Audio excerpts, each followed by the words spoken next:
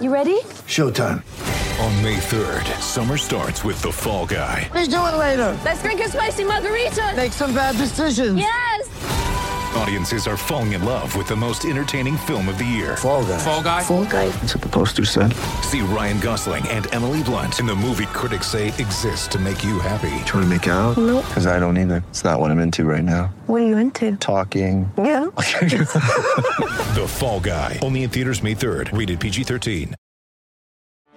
Get ready for the greatest roast of all time. The Roast of Tom Brady. A Netflix live event happening May 5th.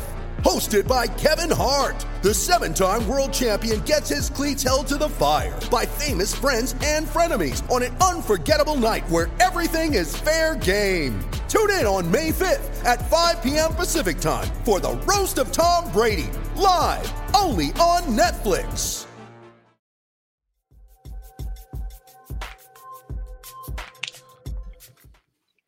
What's going on, everybody? Celtics post-game show. Bobby Manning, Josue Pavone. In the words of Bobby Manning, a game you will remember for the rest of your lives. What's so funny about that? You're not even exaggerating, man. That's verbatim. That was a direct tweet from Bobby. Well, what do you think, Josue? That sets the tone for tonight. That sets the tone for tonight for sure, man. What do you think? Is this one you'll remember? I mean, it's definitely going to be a notable game. Again, you see two back-to-back performances from Tatum and Brown, 30-plus performances, 30-plus points.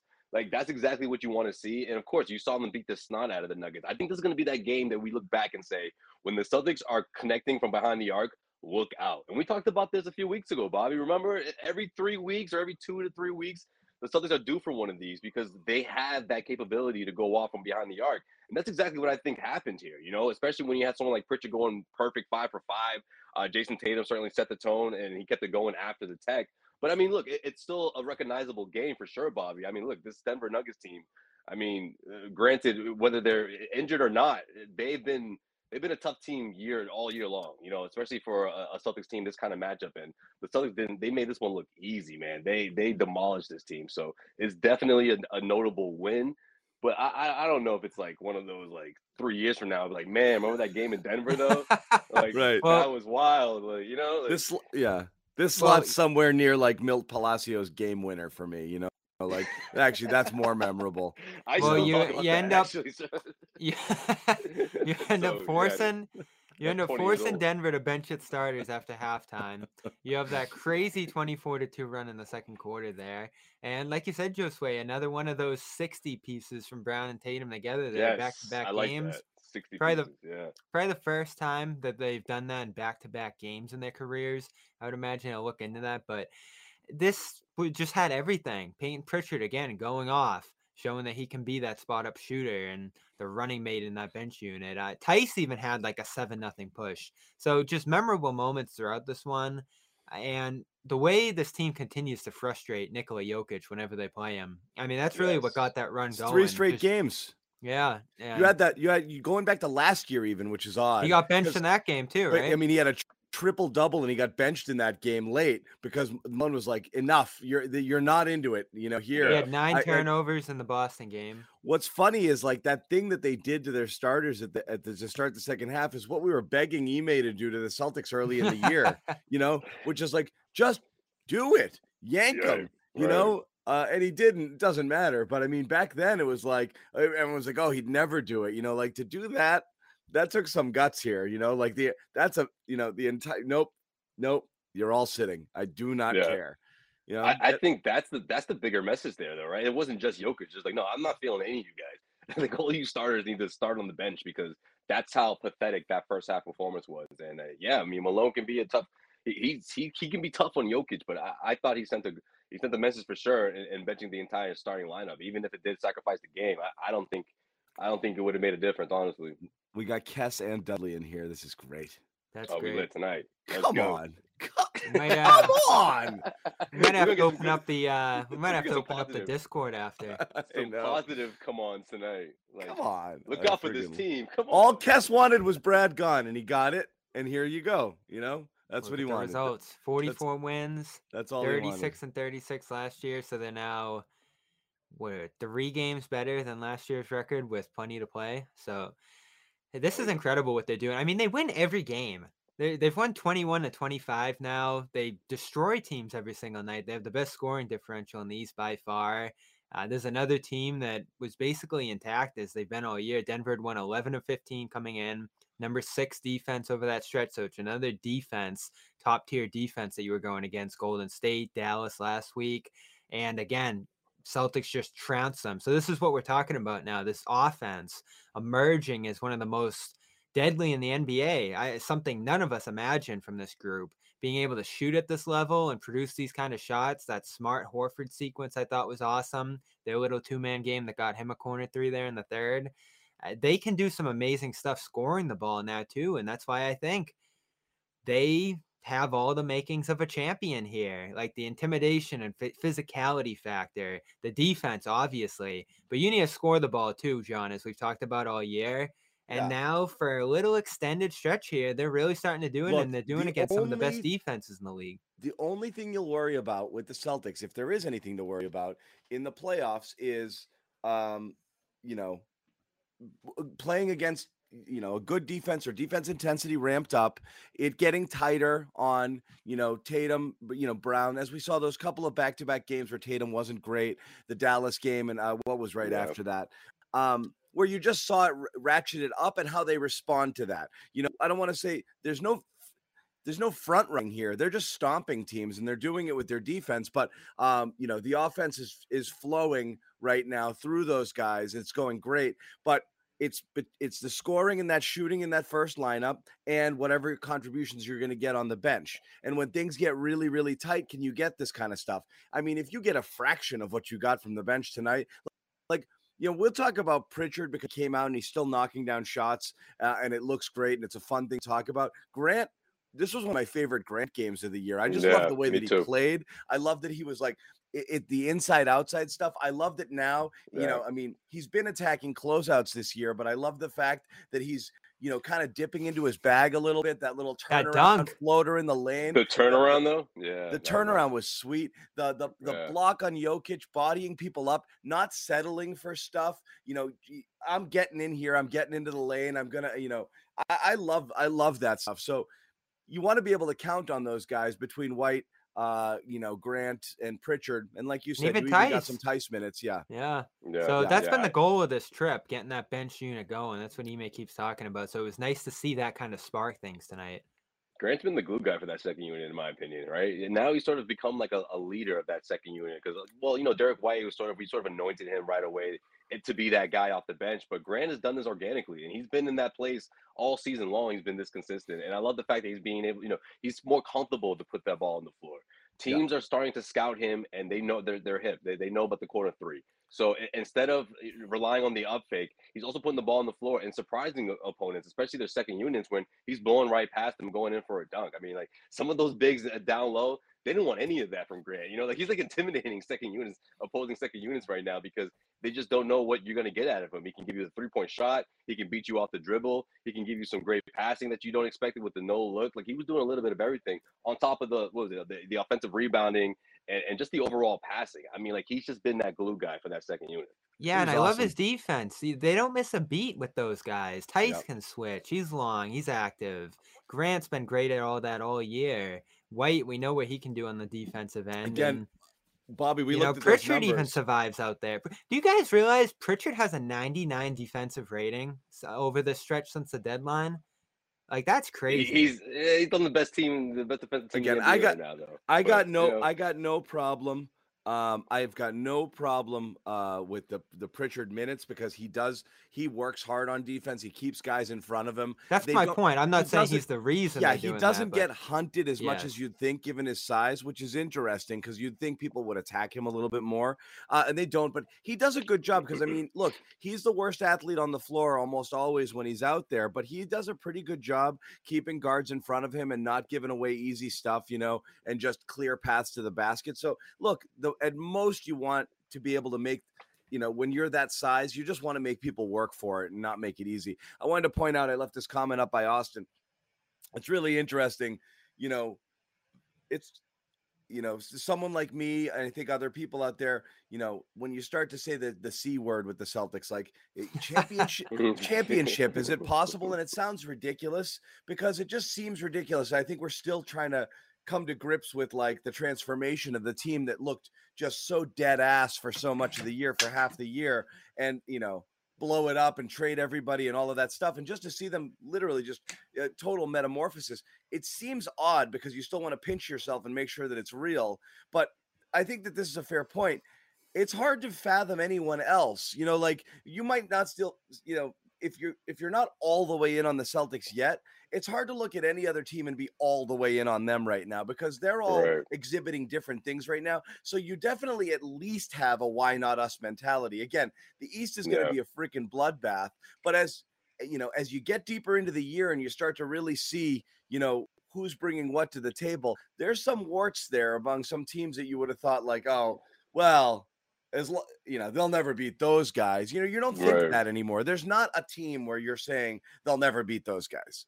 I think you're dead on. I think you're dead on, John. Yeah, honestly, I don't see a team that's like shoulders and head above the Celtics right now, which says a lot because of what happened the last 6 weeks. Like this isn't a fluke. This Celtics team is the best defense in the NBA, and they're beating teams and taking names while they're doing it. They're beating teams that like sure some of them are shorthanded, but there's some superstars on those opposing teams. I mean, this example right tonight against the Nuggets, like granted, it wasn't Jason Tatum guarding Jokic all throughout the night, but when you look at when you couple the Celtics' defense when they're playing at this extraordinary high level, and you look at what Tatum's doing right now, he outperformed the MVP, right, in Jokic. I mean, we can say that flat out. Yeah, sure, Jokic he didn't was slow bad. him down. He didn't slow him down on his own, but I think there's a lot to say about what the Celtics defense is doing to top-notch talent. And Jokic is one of those guys. I mean, he's the reigning MVP. And yeah, I led with this earlier that, sure, this Nuggets team is shorthanded, but they've been shorthanded all season long. And this was just straight up,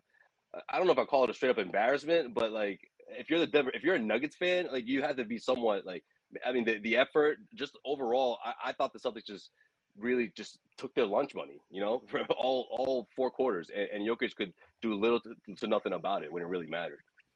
Yeah, and when it comes to that conversation, John, of like the first half, second half with this team, and that first half of the season does drag back a lot of these unreal numbers that they put up since the deadline, and really since that Knicks collapse, going back 33 games now, which is a decent chunk of the season here. The fact that they don't have the same roster as that group helps to some degree, because obviously I think Tice and White have been better fits than Schroeder and Ennis, of course. So it's not the same team. I just don't think I don't think that's it, Bobby. That's part of it. You don't have any bad minutes right now. The additions aren't doing anything that they weren't doing prior to look, that 9 of 10 stretch prior to the trade deadline is where they turned it around. And I'm not trying to diminish and the Phoenix win at New Year's Eve. Yeah, but I'm just simply saying that we had left them for dead completely, and they went on a ridiculous run. That's the reason they went all in at the trade deadline. Because they had done that. But there's a lot of different moving parts. That stretch leading up to it, again, it coincided with a lot of different things. It coincided with Tatum starting to find his stroke a little bit. The biggest one was probably Marcus coming back, getting the memo, and completely turning his season around and playing the best basketball of his career. Ime making the switch, taking Rob off bigs, putting him on non-shooting wings, which kind of, that again, I was just looking at the numbers. That 9 out of 10 stretch, their defensive rating was 94. That's where it began to be ridiculous. And they've carried it through with the core players doing it. You're getting decent contributions, but not outstanding outside of the guys you were getting it from before yet.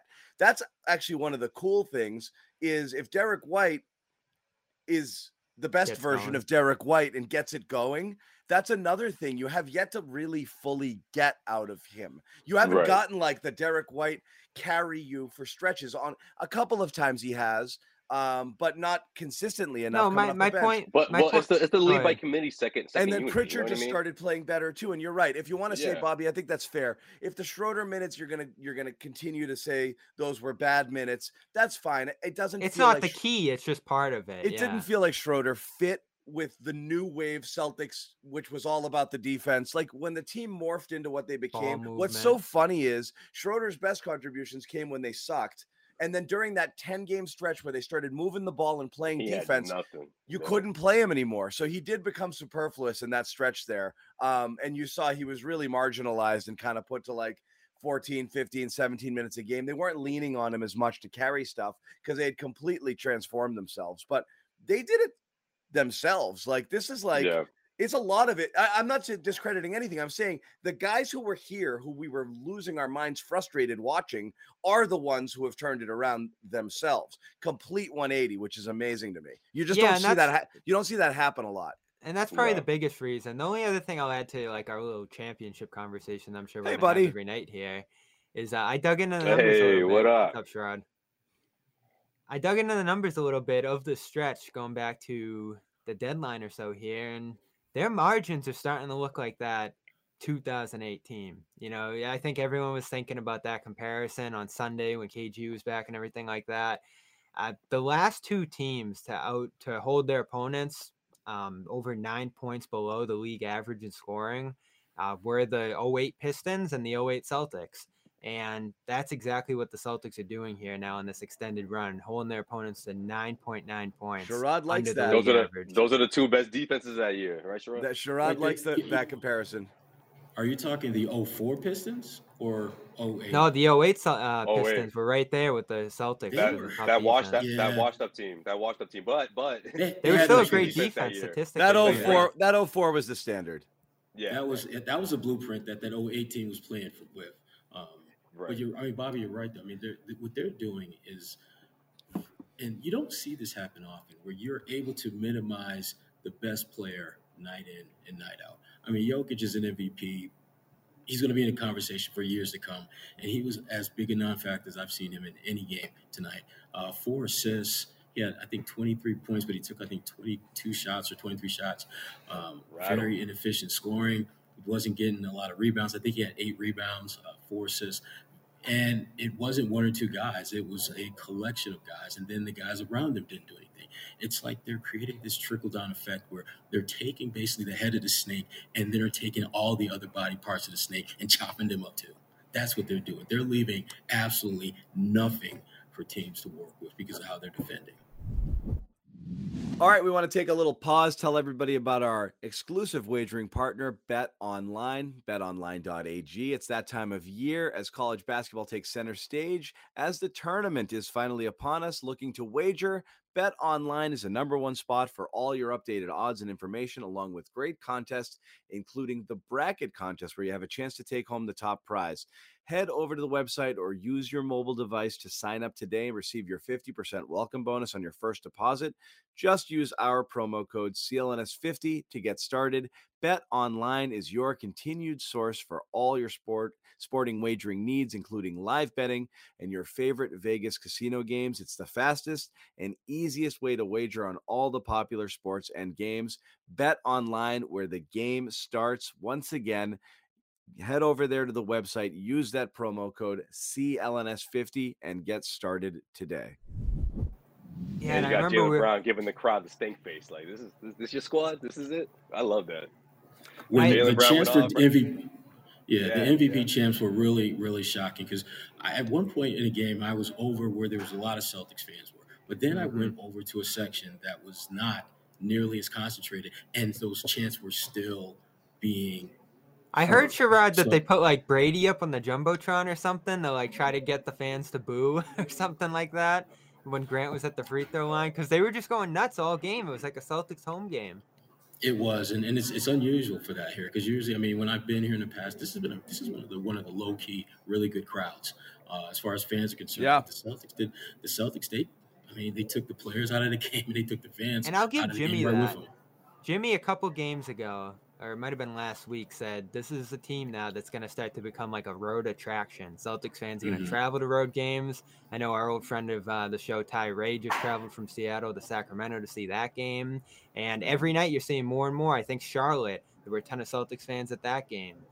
They're just more and more piling into the arena to see this team. And then I think like neutral fans too are like, what's going on here? We got to go see this team up close. Well, part of it they're is more pumped up too. Yeah.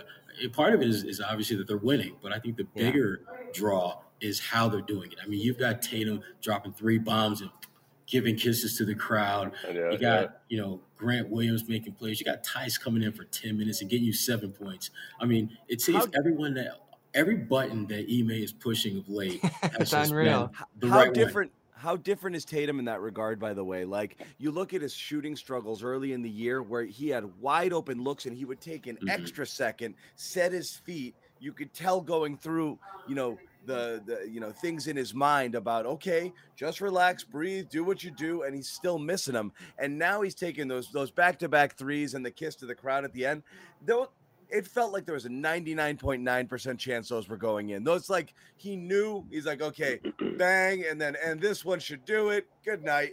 It was like Steph Curry at the All-Star game. Turn around, look at the crowd. Did it go in? Oh, like he knew it. He just freaking knew it. And it's a completely different mindset, completely different mentality now than it was earlier in the year. I also think go ahead, Sherrod. No, I was just going to say, I think the reason for that is that, and this will sound crazy, but I think Tatum's out there not thinking at all. Like, he's not thinking about, I need to make a good pass. He's not thinking about, I need to play good defense. He's not thinking about, I need to make this shot because they're counting on me to make this shot. He's just out there playing now. And that is when he is at his best, when everything he's doing is organic, comes in the flow of the game. He's not going to shoot great every night, but he's not allowing it to get in his head and affect his ability to impact the game. And right now, I mean, it's hard for me to think of 5 players in the NBA right now that are playing better than him right now, not for the season, because if you look at the season as a body of work, I think it's easy to find. But if you're talking about the last 2-3 weeks when they've been on this ridiculous run, 9 of their last 11 games they've won, I don't know if there are 5 guys in the league during that span that are playing better basketball than him. So they're gonna rocket up the standings here, and he's it will in the be first team All NBA conversation right now for sure. Yes, not only that, but say they get in the play for the 1 seed here, which is in play because they have that Miami tiebreaker, and they just keep winning every single game they play. They have Miami next week as well, and they're just percentage points behind Milwaukee for the 3 spot now. Yeah, and 2's right in play as well. So if they get up to that 1-2 range, that's when Tatum really starts to get a long look at MVP. Because, I don't think a lot of people watch Denver. I said this a couple weeks ago. Like, I'm on the Jokic train just with the ridiculous stuff that he's done. I think tonight just knocked Jokic below Embiid, by the way. I'm not kidding. I really do. I think so. I think massive Embiid's failures, my number 1 guy, too. I think massive failures like this against big teams really stick out. Against good teams really stick out here. Yeah, especially with 10 games left in the season, right, John? And your point, Josue, that point you just made, that to me is why it's such a huge blow. Because if, let's say, he played like this a month ago, and it was Embiid who had a game like this tonight, then it would be just the opposite. Yeah. Voters, they remember, they have, what have you done for me lately is how they look at this stuff. Yeah, it hurts. Hey, real quick, 2 things. Sherrod, you said you were going into the locker room, to check in on Marcus. He had gone in. He didn't finish the game on the bench. What's going on there? Yeah, Ime talked about, he said that Marcus was having some type of sinus or nasal issue. And I think he got hit or got whacked at some point, and it just kind of aggravated that. He doesn't think he'll be out long term. He doesn't think he'll be out at all. He says he'll be fine. So if we're talking about something like that, it's hard for me to imagine that Marcus is going to miss any time with something like that. It sounds like it's just one of those, get some rest, get some good meds, and you're good. He'll be good to go.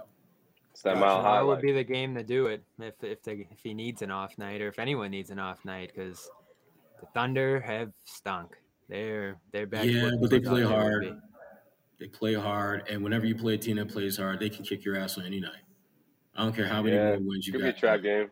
Depends who plays. Yeah. If Shai plays, it's a little tougher. If not, then... Now, I do want to talk about playoff implications because, as you said, it's getting really, really close. And as I said last week, and they talked about it on the broadcast, Scal talked himself in a circle talking about it because he started with why would you care who you play? And then he concluded with, but you definitely people are talking about Brooklyn. But you don't want to face Brooklyn. Yeah, I saw that. But you don't want to see. But you don't. And he was like, "That's ridiculous. Why would people say you don't want to face Brooklyn? But you definitely don't want to face Brooklyn. It's not okay when you say it, but I'm going to tell you. But let's get into that in a second. Did you just hear yourself right now? I want to talk first about the game. Just quick observations, and I want everyone else's thoughts on what you thought. Bench was obviously great. That's great. The shots falling, just little minor things. I thought Jaylen Brown looked as athletic as he's looked for a long time. Oh, lost a light. I'll fix it. Yeah. Jaylen shot the lights out, including in your crib, John. Yeah. Clearly. No, he did. No, Yeah, he did. no, and he was really good in that third quarter. And it was I've said this before. Him and Tatum, it seems like they almost have this 2-man relay thing going on, where Tatum was, I thought, really good in the second quarter. He had 9 points and really kind of helped give them a nice cushion. And Jaylen was even more dominant in the third quarter, with 16 of his 30 points in the third. So the way that they've been able to figure out how to just play off each other without getting in one another's way of late, that's been really impressive. To me, I go back to Tatum, his ability to understand that he can still get his points, he can still make an impact, and he doesn't have to necessarily do it scoring the ball. Because I think tonight he had like 7 or 8 assists, had too many turnovers for my liking. I think he had 5 of those, but he had like 7 or 8 assists. He had 30 points. He had some rebounds. Overall, good night for him. Yeah, but in addition to, like I said, the production, he just looked like he had a little bit of more juice, a little bit more jump. Just quicker to the basket, quicker to elevate, getting by people. There was one time I remember he just had that really kind of, just a couple of moments, but one little sloppy Joe almost turned the ball over, got it back, and then was just kind of between the legs. And he's like, I'm just going to eventually go by you. And then he just went by the guy. His quicks were there, just getting into the lane. There's a couple times too, just in transition, where he's just running by everybody. And I know he does that. It's just, I don't know, if he's just far enough past that ankle injury right now where it's all back. He just looked, I just thought to me, he looked like he had extra juice in the legs. Yeah, that's fair. That's fair. I mean, and he, and to be candid, he's due to be like that. I mean, it's not like he's showing us things that we didn't know he could do. It's a matter of him reintroducing the game to those things that he can do, and him doing them more consistently. And we're starting to see that. I think he's been one of the obvious keys to their success all season. But during this stretch where they played much better basketball at both ends of the floor, I think he's been better, particularly on his defense. I think his defense has been a lot better the last couple of weeks than it was earlier this year, where I just didn't think he was being as impactful a defender as he has the physical capabilities of being. Yeah, and I think what I like about what he's doing in a game like this is just focusing on scoring, because that might just be who he is, especially at this point in his career. It is. No assists in this game, but he's taken all the great shots from great positions, being assertive in that sense. Because I remember the play you were talking about, John, there. He's getting downhill. I think he's sort of deciding whether he's going to shoot there in the crowd or he's going to kick it to someone else, and he sort of just ends up doubling back out. And that seems to be the big issue for him, is in the lane. What's that split-second decision going to be like for him? That's where he turns the ball over a lot. That's where he picks up his dribble and takes tougher shots. And it's all that decision-making with him. Now, he's got to grow in that regard. Who knows if he's ever going to be a big-time playmaker, but he does have to find the right gear and right positions in each game and sort of figure out what his place is. And on nights like this where he's a finisher, where other guys are setting him up and he's the one taking the shot after sequences, that's where he really thrives, and he can be super efficient. But that's the thing with Jaylen. And again, we talked about, we've talked about this a ton, right? And this obsession with the playmaking, and he's getting better as a playmaker. He needs to whatever. I mean, again, he's 6 years into it. I don't know that it gets better, and I don't know that it matters. That's the point. Like you just said earlier, if some guys just score and they're really good at it, and that's more than enough. It's the hardest thing to do in basketball, to create your own shot and create your own offense. And Jaylen can do it in the half court. He does it in transition. He can do it from outside. He's a 3-level scorer. Great. That's amazing. That's good enough. You don't have to be.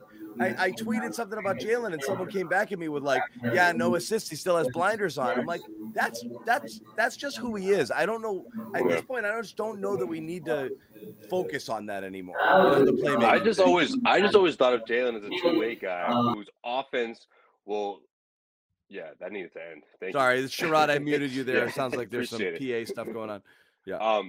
I always look at Jalen as someone who, if his offense is clicking, that same energy is going to translate on the other end. And I think that's a huge advantage. That's a huge asset for the Celtics because he can be a guy who can knock down the better player on the opposing end. But if he's not feeling it on offense, I don't always see that same effort from Jalen. Or maybe it just doesn't click. You know, maybe effort's not the right word. Maybe I'm not being fair with Jalen in that regard. But I just don't. I feel like when things are clicking offensively, whether that means the scoring as well as finding guys down low and making those good passes that the Celtics need to keep the offense flowing, I feel like you see more effort on the defensive end. And then that's a part of Jalen's game that I think is going to be a huge asset for the Celtics if he's able to continue to lock down those corners, especially going up against teams like Philadelphia, you know, who don't just have one top tier scorer. They have a pair, you know, they have a couple.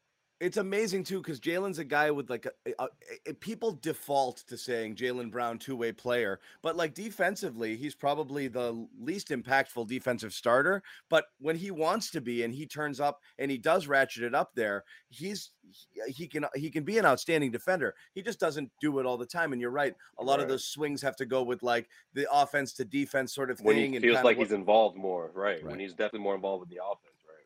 Yeah. But being a scorer is fine. And I don't know why people get so triggered when we talk about, the playmaking thing. He's not. And you know what? Yeah. The ball does stick to him a little bit. And when he's not going well, it's not great. And what happened earlier in the year is a ton of my ball, your ball sort of stuff. Jalen's still the only guy where that happens here. But it doesn't matter if he's doing the type of stuff he does tonight or the type of stuff he did at the beginning of last season, because he just becomes automatic, that he's the microwave, 14 points, 16 points, just these massive runs. And that stuff's great. Like you need that sort of stuff there. He just goes on one of those tears and it's incredible. So if he's scoring efficiently, you don't care as much when it's not going down. And when Tatum's got to get his, and that's what was happening earlier in the year. That's what you were getting, the my ball, your ball, my ball, your ball. It's not ideal. You want that ball moving, but Jalen's one of those guys where he needs it in his hands to cook. He's got to set up his guy and he's just got to go and he's just got to make his decisions fast and get downhill quickly. And he's been doing it. Sherrod, sorry, go ahead. Oh, sorry, I still got you. Go for it.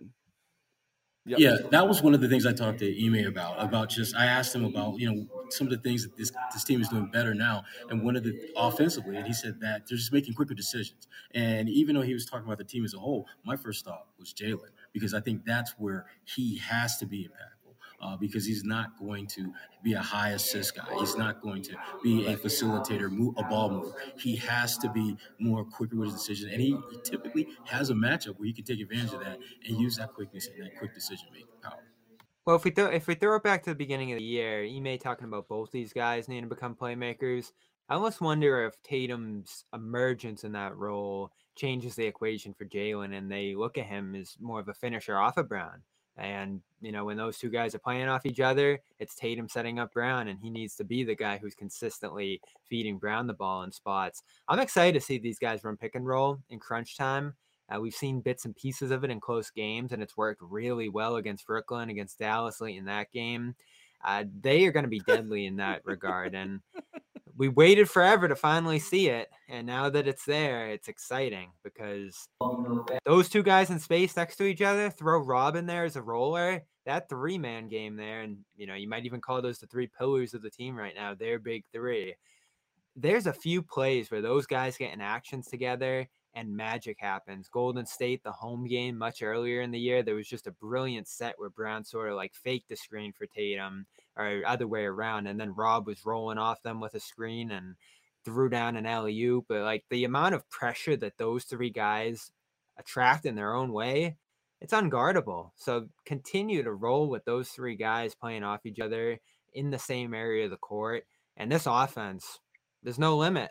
I mean, you might have the best defense and one of the 5 to 6 best offenses in the league here if you can pull that off throughout the flow of games. But Jalen's the key. He needs to find his spot, right, Josue? Like, we've been talking about that corner Jalen forever who just gets lost. It's not there this year, but there's still shades of it at times. Yeah, I mean, one of the things just being out west here and just talking with some of the assistant coaches that they pointed out was that there's things that they work on when they're practicing, and there's what you see in games, and the level of execution isn't anywhere close in games to what he could potentially be. And that has them excited because they're still winning decisively and they're not Offensively? necessarily playing offensively, yes. And they're still not playing their best basketball of the season. And to your point, and we were talking about this earlier in the season, why don't we see more, Jalen and Jason in pick and roll action with one another? And I get the sense that as we get deeper into the season and into the playoffs, we're going to start seeing them really They might be holding that teams back. with that.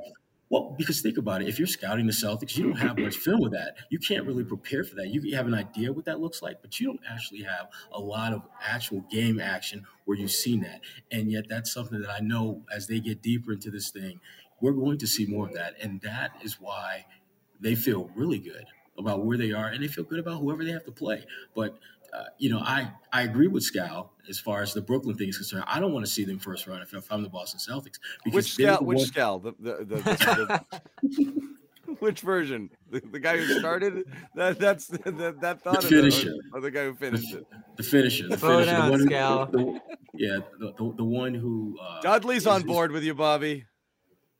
Yeah, but the thing about Brooklyn is that they have a wild card in all this that none of us can really account for, and that's Ben Simmons. You don't know whether he's going to be all-star Ben Simmons and fit in just seamlessly, or is he going to be a guy who hasn't played in damn near a year and struggle to find I don't his think he place? was on the court today in practice. I am less. When we first had this conversation about counting out Ben Simmons completely, that was before the latest report that he was out for weeks, and I was like, it's ridiculous. He'll come back. He'll be acclimated enough, even if he's nothing other than. I never thought that. Even if he's nothing other than a guy who plays terrific defense and, and he ends up being your 4, on that team, which is probably what he's going to be. That's still a friggin' lethal small ball lineup there. And it could create problems. I'm now 50-50 that you see him this year. I don't know what's going on with this guy. Nobody and does. Sadly, Brooklyn doesn't either, and that's the real problem. They don't know what's going on with him. The Sixers are clearly winning this trade because the pieces that they added are getting it done. But I still like the fact that Brooklyn got Stephen Curry. Or Seth Curry, excuse me. Damn sure they get Seth, the other Curry. Yeah. That was the piece that I thought Philadelphia gave too much in that deal because you don't get a guy back like, I would have liked to even got one of Brooklyn's bench guys, like the Cam Thomas kid. I would have liked to got him back if I'm Philly. Give me some type of shooter. They got Paul Millsap, Sherrod. You're talking about 2022 Paul Millsap, Yes. not 2015, not 2017. That dude was nice. This guy is not. Yeah, but if you're Brooklyn, man, you're giving me Seth Curry, man. Like, come on, I'm giving you the beard. Like, we don't want to do this. Our hands are tied here. I understood. I completely understood why you have to throw in Seth in that trade, and good for them, You should have got Cam back though. You should have got something back though, other than just the beard. You gave up a lot of depth there. It's almost like those two teams kind of sabotage each other. And of course, Harden sabotaged the Nets. That was the root of all of this. And he ends up bringing back Simmons, who's now a complete unknown. You think of the difference between what Harden is, even in his diminished form, and Simmons, who's essentially a 0 right now. He was for Philly, and now Philly's depth has kind of been compromised by that trade. I think it's going to work out for those teams at some point here. It was the right move for both sides, but there are a lot of complications going on both ends, unintended consequences of that move that open a door here for the Celtics in a big way. Like, I love how they match up with Philly. Losing that shooter, as you talk about there, Sherrod. Curry was key to what they were doing in various different lineups.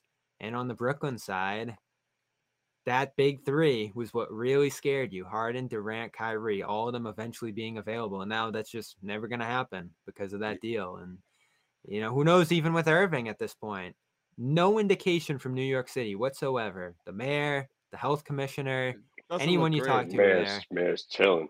That mandate is not going away, it seems like. So you're going to be in a series where Kyrie Irving doesn't play for 3 games, and everyone can moan about it and complain and say how unfair it is, but it's just the reality. And he has the power to reverse it, and he just hasn't chosen to do it. So that's going to be their reality. Yeah, that's going to be misplaced anger, right? Yeah, exactly, Bobby. I mean, I don't know wherever you lie in the conversation, if you're talking about Kyrie being able to play in the playoffs and what the fact that he can end all this if he really wanted to. I mean, that's the thing. I don't think the blame will fall on the mayor. You know, if we're being completely truthful. Kyrie is too far down that wormhole to just pull out for air now. It's not going to happen. The only change that could potentially happen is if just the laws within the state of New York change in his favor, because he's not going to make that decision. It's clear as day that he's not budging on that. And to be candid with you, if I'm a teammate of his and he decided to do that in the playoffs, I'd be kind of pissed, because now if you're Brooklyn, you're probably going to be like a 6th, 7th, or 8th seed. And had he done it earlier, you're probably looking at a top 2, top 3 finish. And so at that point, you've put them in a position where the road to get to your destination is going to be much harder than it should be. And, you know, they're going to say all the right things, but there's a part you got to believe as a teammate. You're looking at your guy and be like, damn, seriously? Right. I mean, I was going to say, I was just going to now ask you want to do Rod, this? If you're Durant, are you frustrated? Are you upset? I mean, Harden's gone. Things are going down. Like, you know what I mean? Like, it's like, man, I really need you right now at these home games. See, the thing about Kevin Durant is he is one of those people who is extremely confident in anything and everything he does. There's not a situation, I think, out there where he doesn't feel he can't carry a team and get a chip. And so for him, it's like, yeah, it'd been great if James stood around, but you know what? I got Kai. We got Ben at some point, I think, and I'm here. So he wants his name all over this, right? Yeah, we're going to be all right. I mean, Tatum had that great game against Brooklyn, but you know, Durant had like a low key 37, and again, it was like no big deal for him to drop 37. So that game's so intriguing to me because Kyrie wasn't quite at his best. Durant was amazing, as you talk about there, Sherrod. But I was waiting. I think we were in Philly at a shoot around when I asked Ime, like, what's going to be the counter to your counter? The adjustment you made on defense there, this unstoppable scheme that you really rolled out here. Like, what are other teams going to do that breaks this eventually? And we still haven't really seen it, but Brooklyn came closest with Durant slamming the brakes and pulling up from mid-range, and Kyrie switching on the Horford, and those guys basically picking their matchup, which you can do against this defense. I think that's what scares everybody rightly with the Nets coming into town, is that they have those 2 isolation players that can really break what you're doing here in terms of one-on-one game. But it's not easy. Like, there were some really difficult parts of that game for the Nets where they really started to struggle. And they got that Bruce Brown factor too. Like, you can put Rob on Bruce Brown and ignore him. And that's so huge. So unless Curry starts really rolling for them, or, you know, Brown starts to break free a little more than he did in that game, there's still some advantages to the way the Celtics play defense here. And this is why, like, I'm so high on this team, because I don't think we've ever seen a team do what they're doing. Golden State comes closest during those years where they switched everything and they had that death lineup. But they didn't have the size the Celtics have right now, where they are just physically imposing. That was small ball, right? What the Warriors were doing. Real quick, this is tall ball. They were the first one to win it without a traditional center. Quick breaking news: my lights work. Yes, but the bigger one is Philly loses. Celtics are now in a virtual tie for 3rd. Oh man! So they keep surging. Here you go. And you know what? Keep climbing. And they hold that tiebreaker, right? Against Miami. Yeah, virtual tie. It's still, when you're down in the loss column, the other team's technically ahead, but that's fine. Don't be scared. There's no reason to be scared. Don't. Bobby's going to make us feel all right. Yeah. Like, don't try to finagle.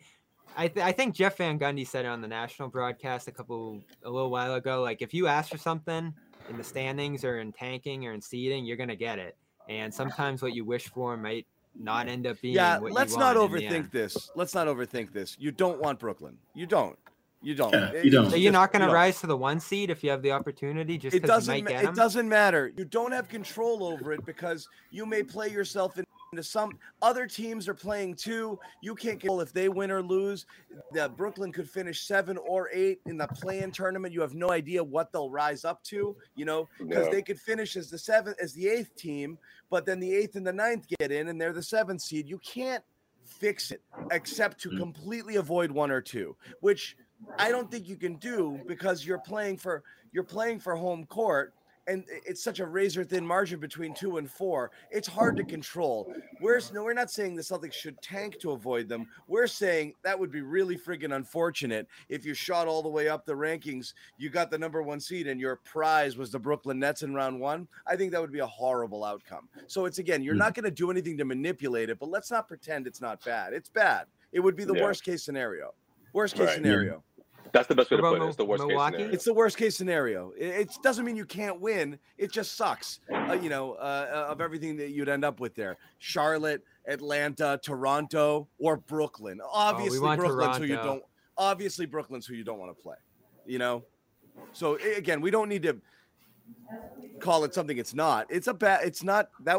That's scary. Yeah, it's a tough first round matchup. Yeah, and you still might beat them. It's just scary. It's just that's you definitely would rather not. Let somebody else deal with them. Especially let somebody else deal with them and let them knock out a friggin' 1 seed. Wouldn't that be something? Like they could be giant killers. Right. They can get those guys out of the way, so you don't have to face them. Bobby, a Milwaukee or a Miami team.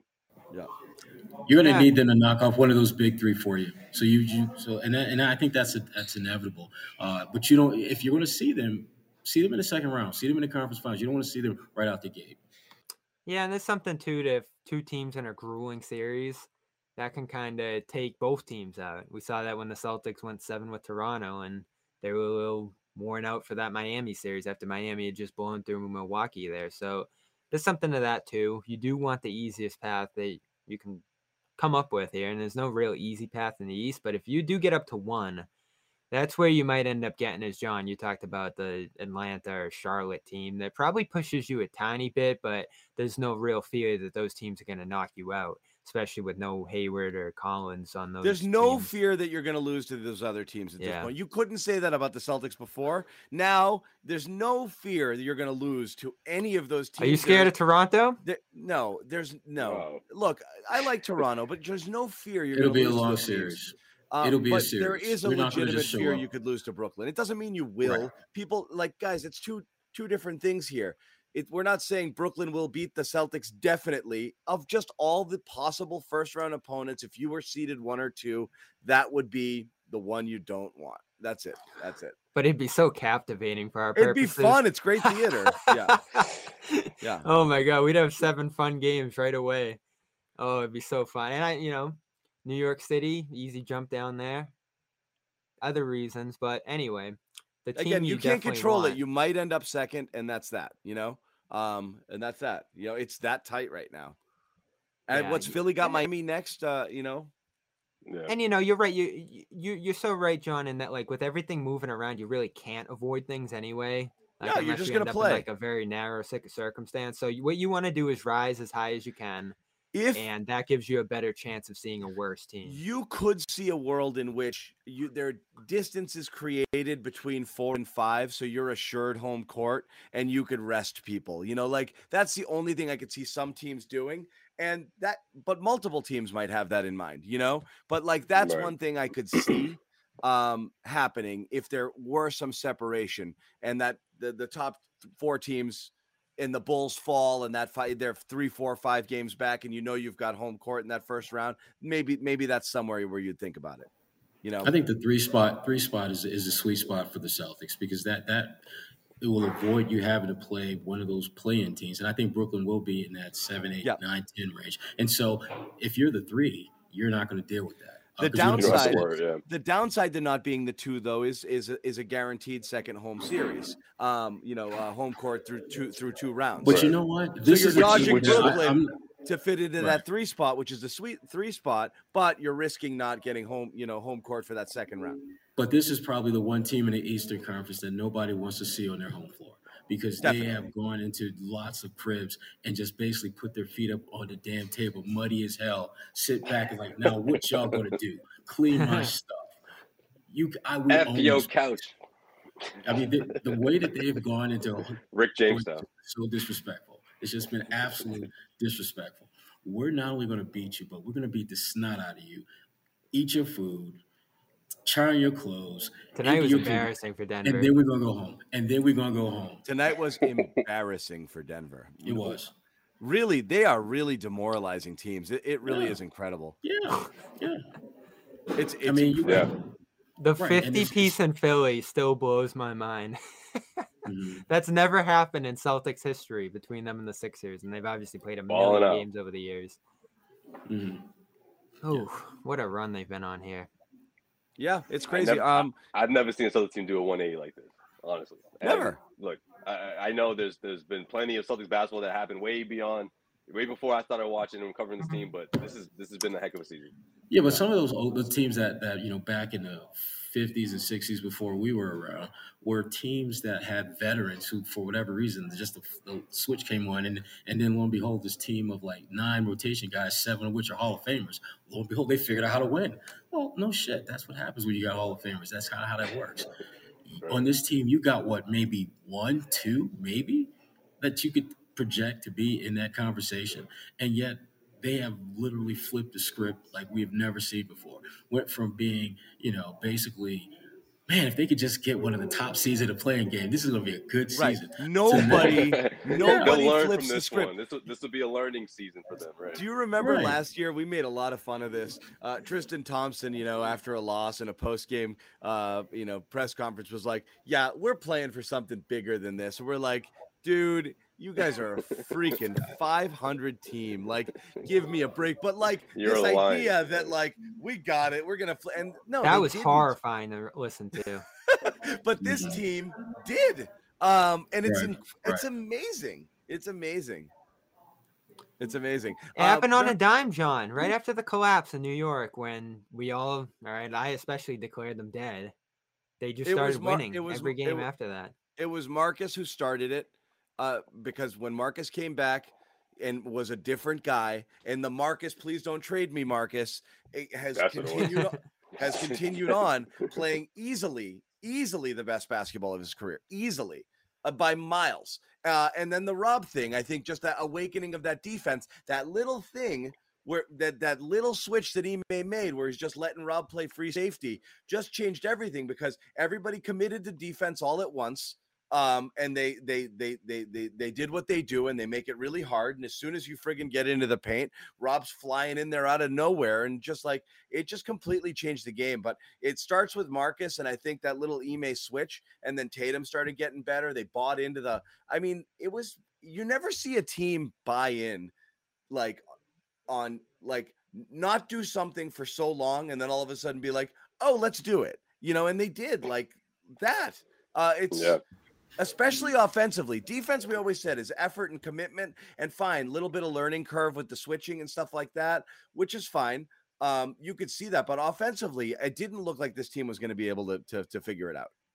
That's what I'm blown away by. Yeah. Right. And typically when you see teams make that transition, it's usually because someone was injected into the conversation, like a Kevin Garnett. Right. Where everything changes. But there was no KG in the building for this transformation. It's just like they literally figured this shit out.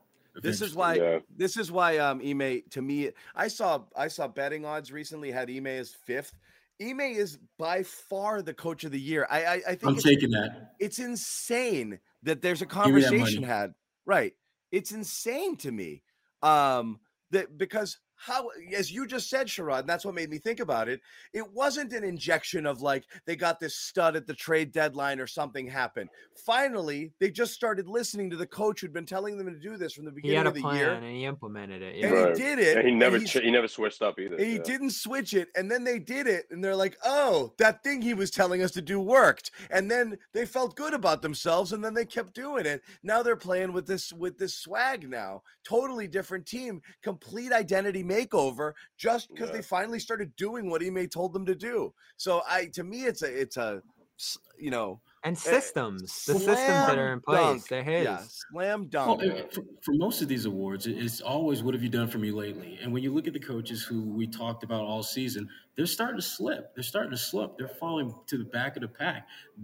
Whatever they were doing is not working nearly as effective now as it was back in November and December. And that's in Ime's favor, because clearly what he was preaching then is now starting to be activated. You're seeing it from not just Tatum and Brown, but all the way down to Peyton Pritchard, who is a very different player now than he was like a month ago. Very different. And even though when you talk to him, he gives that real, I'm confident as hell in my game. His play did not reflect that. He was passing up shots. He looked nervous when he did take shots. His defense, it is what it is. But his effort, I think, is much better at that end of the floor. But his overall growth has been so obvious and poignant. And they need that if they're going to be successful and make that deep playoff run. We got to talk about Pritchard. Man. I thought we already did, man. I thought no, we could do Pritchard. I thought he had enough of the slice of the. No, Bobby wants to take a victory lap. I want to do Pritchard. Two things I want to tell people. First off, our Garden Report bracket has made it through round 1. Okay, we've gone from 32 to the Sweet 16. Thank you for all of your votes. We tabulated both the Twitter votes and the ones we did on the post-game shows during the week. I'm going to put it up here, and I'm going to tell you there was an 8-1 upset. Okay, ooh. Jimmy Homeschool goes down. That was the biggest upset by far. Other than that, most of the top seeds held. You had a 5 as calm.com. Everyone remained calm, beating Josue 700. That was a battle of the sponsors there. Calm beat LinkedIn and Josue 770 million people on the planet. That was the big one, but everything else. For jobs. No, you didn't think there were that many humans alive. No, looking for jobs online. All right, there's a big difference. All right, there's no little 5-year-old online looking for a job. A massive. Walk this one back, Josue. You cannot walk it back. I'm so sorry. A massive. There's not 770 million people in the world. I didn't say it. No, give me up there. That's like your. That's like. But carry on with Jimmy's fart. We're just gonna pretend it didn't happen. That's fine. But anyway, we're gonna be running polls again. Conversation is still going though. I like that. Uncomfortable Round 2 will make the Final Four. Uncomfortable Conversations is in there. Phenomenal. I don't know how phenomenal it is in a runaway winner at this point. The Celtics broadcast said phenomenal like 40 times tonight. There's no other way I noticed to that too. Scal said it like 3 times. I kept smiling. It's phenomenal. It's phenomenal. Scal's loving that word tonight. It's true. It's contagious. That's what it is. Bike Watch. People like Bike Watch in there. I think that actually Jimmy thought Bike Watch was seeded too low as a 3 seed. So we'll see about that. We'll see about that. I like this bracket though. It's good. It's good. Yeah, there's no clear-cut favorite. This is gonna be good. It'll get serious. So we're gonna post the polls on Twitter starting tomorrow, and then you guys can vote on the show again. It's a back-to-back, right? They play tomorrow night. Yeah. Boomer Rage snuck through. That was a close one. Very, very close, by the way. Oh yeah, that was a game winner. Game winner at the end. Yeah, Herman Gomez. That's another sleeper. Oh, that's a sleeper. That one's gonna go. Yeah. I like it. Anyway, we lost Bobby for a little bit here, just when we were going to let him talk about Pritchard. It's like I pulled this plug because I didn't want him to do about the bracket talk. I'll come back when you guys are ready to talk about PP. I went into the back and I pulled the plug on Bobby because I didn't want him to take his Pritchard victory lap. Let's do it. I thought we covered it for a good 5-6 minutes. No, let's do it without him. Go ahead. All right. Well, I'm going to go to my point that I mentioned earlier in the season, which was like when this conversation first started with Bobby, right? When Bobby was saying, well, how about Pritchard getting in there? Or how could someone like Schroeder be interrupting the development of Pritchard? And I said, like, Bobby, I don't think when it comes to this team, the point of his development is at that point where if he's not knocking down threes for you, you're not going to turn to him because you have other playmakers that can do that for you. Even the point still stands with someone like Derek White in the sense of getting guys the ball and running the offense. Like, I just don't think Pritchard is quite there yet. But when he's knocking down 3-pointers, yeah, this is the Pritchard that's going to make him. This is what's going to keep him on the floor. This is exactly what the Celtics need. They've always needed this. He's still a specialist. Right, he's still a specialist, but that's the difference. That's the key. I think that's two conversations maybe we need to have with Bobby and differentiating the fact of someone who's a full cut, a point guard that you can rely on off the bench for consecutive minutes, or is he that guy? If he's hot, keep him in there. You know what I mean? If he's 1 for 5 for 3-point, you're gonna see his minutes go down. If he's failing it, then give him the green light. But for Bobby to fit him into that square of him being a full floor general out there that could develop into one, maybe I just don't see that this year. Right. I think you have other guys. You have other guys that can do that already at a better level. I like Derek White with the ball in his hands and Pritchard playing off the ball. I think that takes advantage of what each of their strengths is, because Derek White gives you a big, physical, defensive guard who can play make. And Pritchard, if you're doing what you're supposed to do, is going to get open and knock down shots. Make some threes. It plays to each of your strengths, and that's what you want. You want to put guys in positions where they can do what they do well. And Pritchard as your primary ball handler, I think that takes away from what I think makes him a special addition to this team, which is a shot making.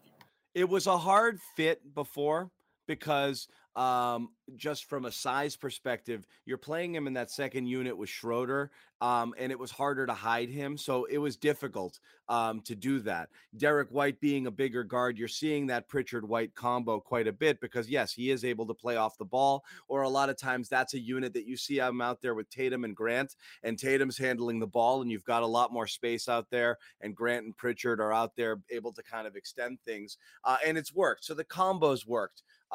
In terms of whether or not like he can be the second unit floor general leading the team playing 25 minutes a game, I'm still dubious, but like take that this is what he's supposed to do. Last year he showed he can shoot and he's not afraid to take the shots, and they desperately need that from people. So if he's able to come out there and do what he's done these games, which is like bang, bang, bang, just knock down his open shots, and he's able to get those open looks because he doesn't have to create for himself, freaking great. Like that's the ideal scenario, to be out there in a situation where you can play off the ball and just have it swing to you and knock and be able to take your shots. And that's perfect for him. Perfect. So right now he's in an ideal role, and he's making the most of it, which is great.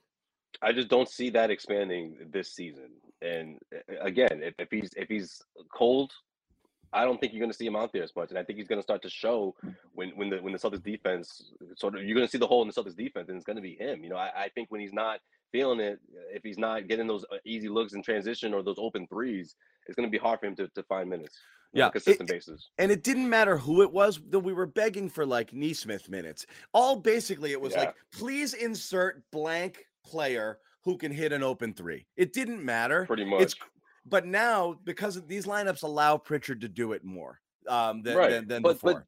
But John, that's the reason why these guys are getting, the guys at the end of the bench getting these 10 days that turn into contracts for the year, because they all can shoot. The Celtics are that desperate for that sort of player that they sort of have a couple on reserves on ice just in case. Like that's how bad it can get from behind the arc. And that's why when the Celtics are shooting like what we saw tonight against the Nuggets, they're damn near unbeatable. Like it's incredible when they're able to connect like that because of the strength of their defense.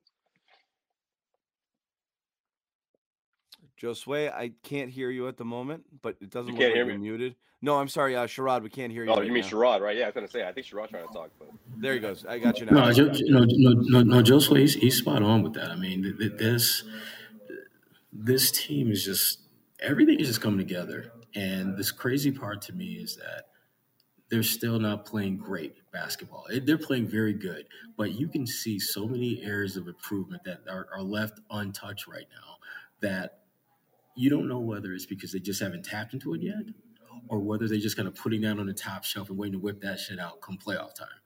But either way, they are one of the scariest teams to come playoff time because they have some unknowns about them that could create major problems for teams who think that they're just playing with fool's gold, that they're not that good. Because you don't come into Denver and beat the snot out of them the way they did tonight if you're not good. That just does not happen. So again, we're looking for stacking up. I talk about this a lot, and everyone's like, dude, just shut up. You play the schedule. You do play the schedule, but you're looking for those wins where you're like, okay, they beat a good team. Again, I know Denver's without, two of their top three players, but that's who they've been.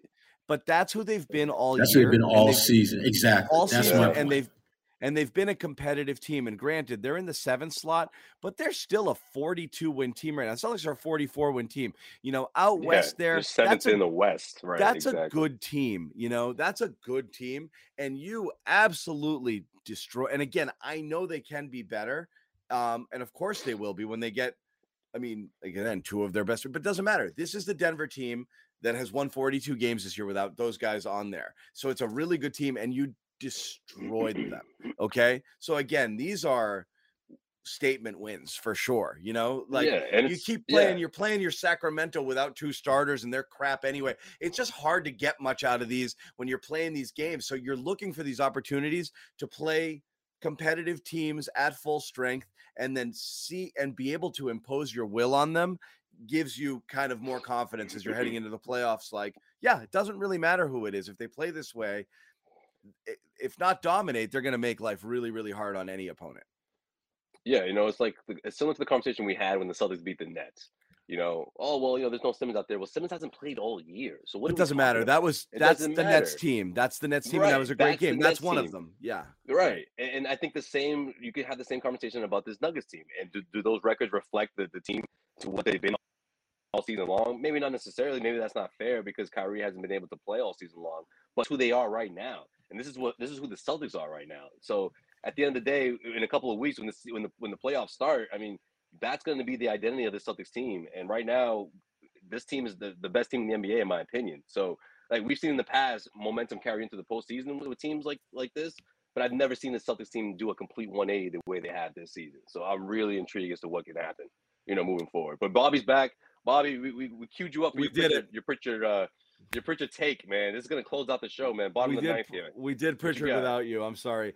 Did you just run off because he was at the podium or something? Yeah, I just grabbed Jalen for a second post game, and a lot of talk about the Jalen combination now that they're scoring 30 each from back-to-back games here, and him not taking much satisfaction or gloating about it working or not need to be splitting up, but did say that there's more that they can accomplish here. Like there's an even higher level of growth that they can both reach. And I thought the most interesting thing he talked about is them just being themselves, sort of what we talked about in terms of his game specifically, like him not needing to do anything crazy or adjust his game all that much, like them just playing their own game, making the right plays, which sometimes involves each other. I don't think there's a concerted effort to hammer each other for looks or pass to each other all that more often. It's just them both embracing the system that they're playing here and passing a lot more to everybody. And, I think that's an underrated part of this. Last year, I think there was a trust factor with this team.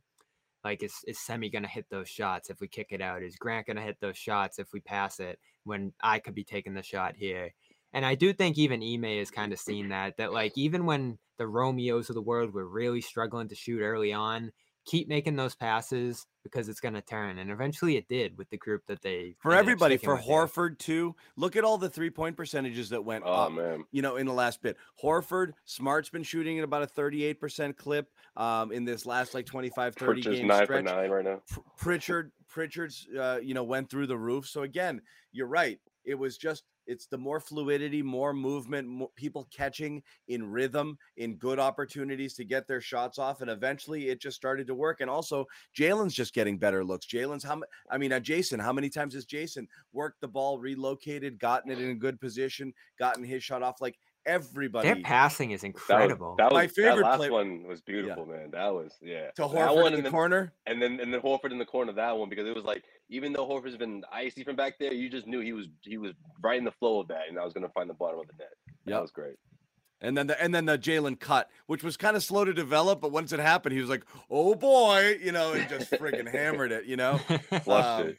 Yeah. He's like, I should go, huh? Yeah, I'm gonna go, and he friggin', that was. And everybody cut a little bit more, set some screen, all the stuff we talked movement without the ball. It's great. Like we're like, why can't they do this stuff? You just have to do it. You have to make the decision that we're gonna do this stuff, and it happens. And eventually, they just started doing it consistently, and it became habits. Like this is to go back to your Ime point, John.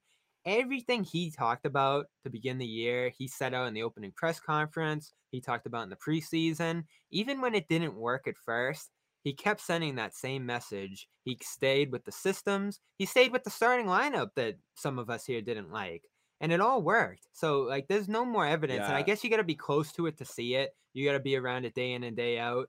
But it's all back to him. But everything, you know what, though? The worry that they wouldn't maintain, that they'd have these lapses. We'd seen them play the right way for a quarter, 2 quarters, a little bit, and then they would relapse, and that's why you had so many bad 4 quarters in that first half of the year. So what happens tonight, Denver cuts it to 14, 16, it's kind of right around there. And you're like, is this going to become one of those? Instead of freezing up and going into like, all right, let's just ISO it and get one of these guys going. They just kind of kept running their stuff and they just went back to it, and they did it through ball movement, through passing, through getting guys good open looks, and they just boom, put it up to 24 again. And that was the ball game. That's it, done. Where they didn't fall into those terrible habits that had cost them, big leads before in the past. They're just not doing that anymore. So even when they do have lapses, they regain their composure much faster now. And we've seen this happen a few times. A team will inch a little closer and they'll be like, nah, we got it. And then boom, and then back up to 20 something. And that was that. So, I mean, that part's been impressive too. Trusting the process. It's corny, it's outdated, and it's feels like it's total bullshit, but it's the truth. I mean, that's what they're doing. I mean, they had every opportunity to just kind of not embrace this. And for a good stretch, they didn't. But clearly the last month or so, they figured out this is how we have to play to be successful. And they're doing it night in, night out. Yep. Bobby, we'll let you close with your Pritchard take. We all had ours. I just go back to the fit. His pace, his passing, his shooting especially was always going to be a better fit alongside everybody involved than Schroeder's was. And they really unlocked something there by flipping those two guys minutes, I think. Pritchard hasn't been the key. I think that's what people have been getting mistaken on Twitter when they've responded to a lot of the stuff I've talked about over the last day or two here. Like, he hasn't been the X factor in this turnaround, but he's another guy that really contributes to all this Ime stuff we talk about here. And they badly need a shooter. He's 40% for his career now from deep, 40% this season as well. Once he found that rhythm, he played a lot when Schroeder was out with COVID, and he did these things. He just needed this minutes, this role, and in some way, I think we all like the Schroeder trade looking back on it, but it might have been better to just go with Pritchard from the start. Well, that's the reason I don't believe. So this is where we disagree. None of us think Pritchard could have run the second unit offense. What we think Pritchard's done is being able to play now because White is a larger guard. He's gone again. Bobby, I pulled the plug on him again. He just wanted to walk off. You pissed him off, man. That's not what you wanted. The walk-off win. Bobby. No, go ahead, man. Continue your point. It's okay. No. We said it. We're just saying it for his benefit. Because again, I don't think it was a switch. I don't think it was a straight switch putting just Pritchard in that would have unlocked it before. Because again, I don't think him running that second unit offense would have freed him up to do the things that he's doing right now. Yeah, exactly. Honestly, I think it was those DMPs and those playing in garbage time that sort of did it, right? It was like him trying to find his niche, and I just think it just clicked. Honestly, just him getting those open looks and finding his place in the offense. Yeah, making the most of those. Bobby didn't want to hear it. Bobby just wanted to say Pritchard was awesome, and then he wanted to say his shit and get out. Yeah, walk off. He's like, "Was this a walk off? It's a walk off, right?" I thought I had the last say, John. Didn't you just say that? Fine, he gets the last say. He gets the last say. Like the retort. But no, in all seriousness, though, I feel like not playing is what helped this. And then soon as Schroeder was traded, it was like his eyes grew. It was like, okay, here we go. This is my opportunity here. But before they go and sign a 10-day contract guy, or bring in one of these guys who got waived from a team and to bring in some point guard help, I need to step up. And that's exactly what Pritchard did. So I'll give him props for that, for knocking down those shots, making the most of those minutes. Yeah, he read the room and saw that they don't have any other guards in here but me. Yep. Wait, that may not be the case. Oh, there he is. Yeah, that may not be the case for me if I don't go and ball out. And that's what he's done. He's made it so that they can't just say, maybe we need to see. You don't want them to think about that. You don't want them to think about adding someone at that position if you're already in the building. Pritchard, I give him lots of props. He is absolutely handling his business. Which, ironically, I say that, and Bobby just reappears. Damn, Bobby, we'll talk about it offline. We've told the group what we think twice now, so we're just not going to do it again. Well, I got it out there, but just he's better than you think, John. He's gonna be really good. That's the most Bobby response right there. It's okay because I got it out there, so I got. Put it this way. No, we wanted. I believe Pritchard is still. I believe Pritchard. on a good didn't team, think he was good. I believe Pritchard on a good team is more like your 9 or 10 guy. I don't believe he's like your starting second unit point guard. I believe he has value for the thing that he does. I believe that he's a specialist. I believe what we said before, his opportunity came when Schroeder left, not because Schroeder was gone, but because he was able to play alongside larger guards and you could hide him there. I don't think you could have a lot of Pritchard Schroeder lineup, so his minutes suffered. Yeah. So Schroeder ate into them, but able to play off the ball where he's a shooter and he catches it in, and gets open looks. That's what he does. If he can do that, great. Yeah. And yeah, he can handle it and he can pass it too, but you don't want him as your primary lead that second unit offense point guard, because then I think he's not able to create his own shot. He's just not going to get those looks if that's who he is. Right. So John called him Shane Larkin, Bobby. What do you think about that? No, I didn't. Someone else in the chat did. He's so much better. You're talking about a guy. I mean, the most valuable skill set. You would have believed it, John. Come on. The most valuable skill set, not only on this in the league, but on this team especially, where they really struggle to shoot, is the shooting, the spot up, catch and shoot shooting. Yes, and that's what he does. And Look, that's what he does at an elite level. That's how Grant got his spot in here, and that's how Pritchard got his spot in here. They would have, and we said it before, if it was Nesmith knocking down those shots, he'd be playing those minutes, but he didn't. So Pritchard is and will continue to play them because they need it, and they need shot making, and he's making shots. It's that easy. That was my take in January, that if you get rid of Schroeder, even if you get nothing back from him, and they did in Tice, which was nice, the addition of Pritchard to the rotation would be such a refreshing add with the shooting and the pace and all the things he brings. He's been fine, and like he's been better. Like his numbers aren't better than Schroeder's, John, but he's playing better than Schroeder was. It's just it's within what is needed right now. I do think if you were counting on him 25, to 30 minutes a night like Schroeder was playing, that would be problematic. So luckily you don't have to do that, but again, just to be realistic, the bench is an area where we've seen entire nights that they're not getting anything out of them.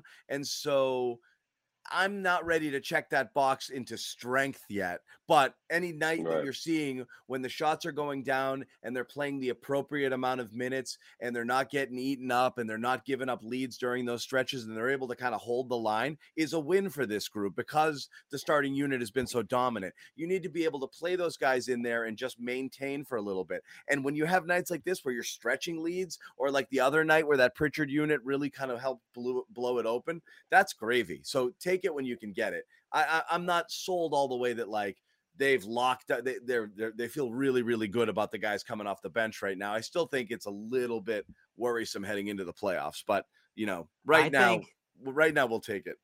I think there's a real case for an apology cam here, but I don't think it's going to happen. I think all of us still think the thing that you said about Pritchard needing all those minutes. I don't think any of us agree with that yet.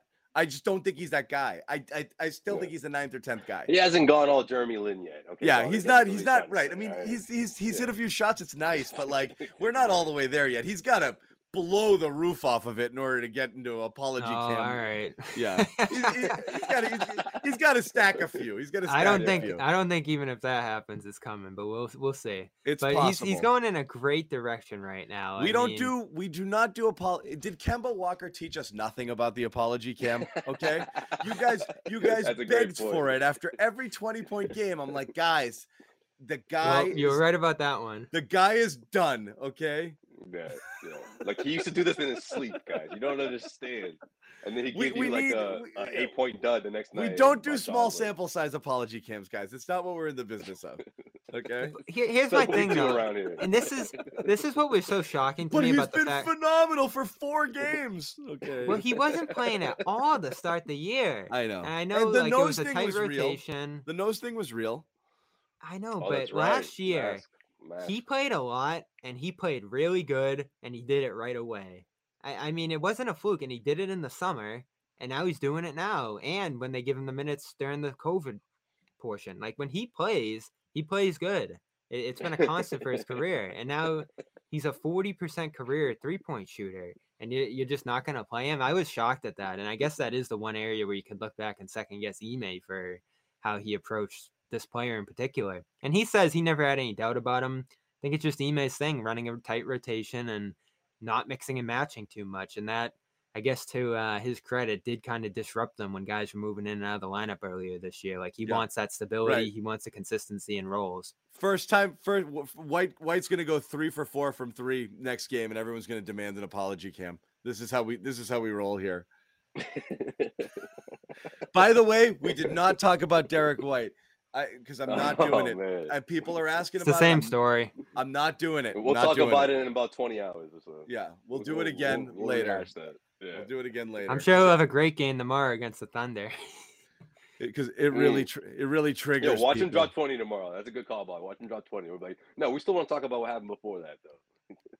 The Thunder just they're in tank mode. There's a tight race at the top of the East. There's a tight race at the bottom of the league too. And man, are Portland, Indiana, Houston, and all of them battling right now for their positioning. Yeah, go Houston. Josh Richardson 25 points tonight. Anyway, doesn't matter. I'm not doing this. Not doing it. We're Good done. for him. Good night. Good for him. We are done. We did talk about Jalen. People are asking here. Thank you again, guys. We spent a lot on Jalen. Yeah. We spent a lot of time. Thanks a lot, guys. We are done. We got another one tomorrow, so we will we'll do that then. Did want to tell a couple promotional messages. Join our Discord server. I forgot to tell you guys that. If you haven't already, this feels like a chat-worthy sort of game, so we might hop in there. I might do some voice stuff after this. Let's see how much energy I get when I get off the game here. Bobby might be here to talk to you guys. Bobby, it's an unforgettable night, John. Bobby, if Kess and Dudley jump on, you got to text me, and then I'll join. If not, I'm not doing it. Get in there, guys. I mean, this is what we did last year. New location. So we're gonna start doing more spaces and stuff, and hear from you guys, especially now that I know that like Dud and Kess are fans again and watching. So I want to the team is playing well again. Yeah, we're gonna have that conversation too. Right? I want to get the band back together. Oh well, all we did was complain last year, so it's nice to have a little bit of momentum. Talk about remember the Thunder game last year? That was like. That on the locker room was just rock bottom. It was, oh my God, 3 hours straight of agony. Yeah. Last thing, coda.io/garden. If you want to kind of get yourself organized, get your systems together, Coda literally does it all. It's one-stop shopping. Anything that you would do, project management tools, what have you, all in one place. Go check it out, coda.io/garden. You can get started today for free. Make sure you check that out. And of course, our bracket, go vote. It's coming out. Polls are coming out tomorrow. Who was the 8th seed? Who upset? 8th seed was a small sample sizes. Took out your small sample sizes. Took out Jimmy Homeschool. That's surprising. Yeah, fairly handily. So that's a small sample size. That is. Sherrod is traveling for this one too. You're going to OKC? Oh, no. Hell no. He's chilling by the beach tomorrow. You're going to be chilling. Heading back. I'll be back in Boston. Back in Boston. All right. That's good. And then we're back at the Garden Wednesday, Friday. We got Utah coming in on Wednesday night. So, again, thanks, guys, for watching. Celtics win. They are now in a virtual tie for the 3 spot. They freaking demolished Denver. Shoot lights out for the game. Who'd Philly lose to tonight? They lost to Toronto. Oh, Nick Nurse. So Celtics rolling right now, and virtual tie with Philly for the Toronto's dangerous, by the way. Let me do this again. If the Celtics play the Raptors, look out. We don't have time for Toronto tonight. But hey, guys, again, thank you. Really good audience tonight. Everybody's in a good mood, mostly. Thanks for staying up, y'all. Thanks for hanging. Thanks for staying up. Thanks for staying with us through this was an 8:00 start, but we had really good crowds for both those West Coast games. So again, thanks for hanging in there. It's going to be fun as we continue to roll through into the playoffs here. We will have more stuff, he said, coming down the pike in terms of chats and all of those things. So we'll keep you guys updated on all of the stuff we're going to be doing until tomorrow night. Sherrod Blakely, Bobby Manning, Joe Smith.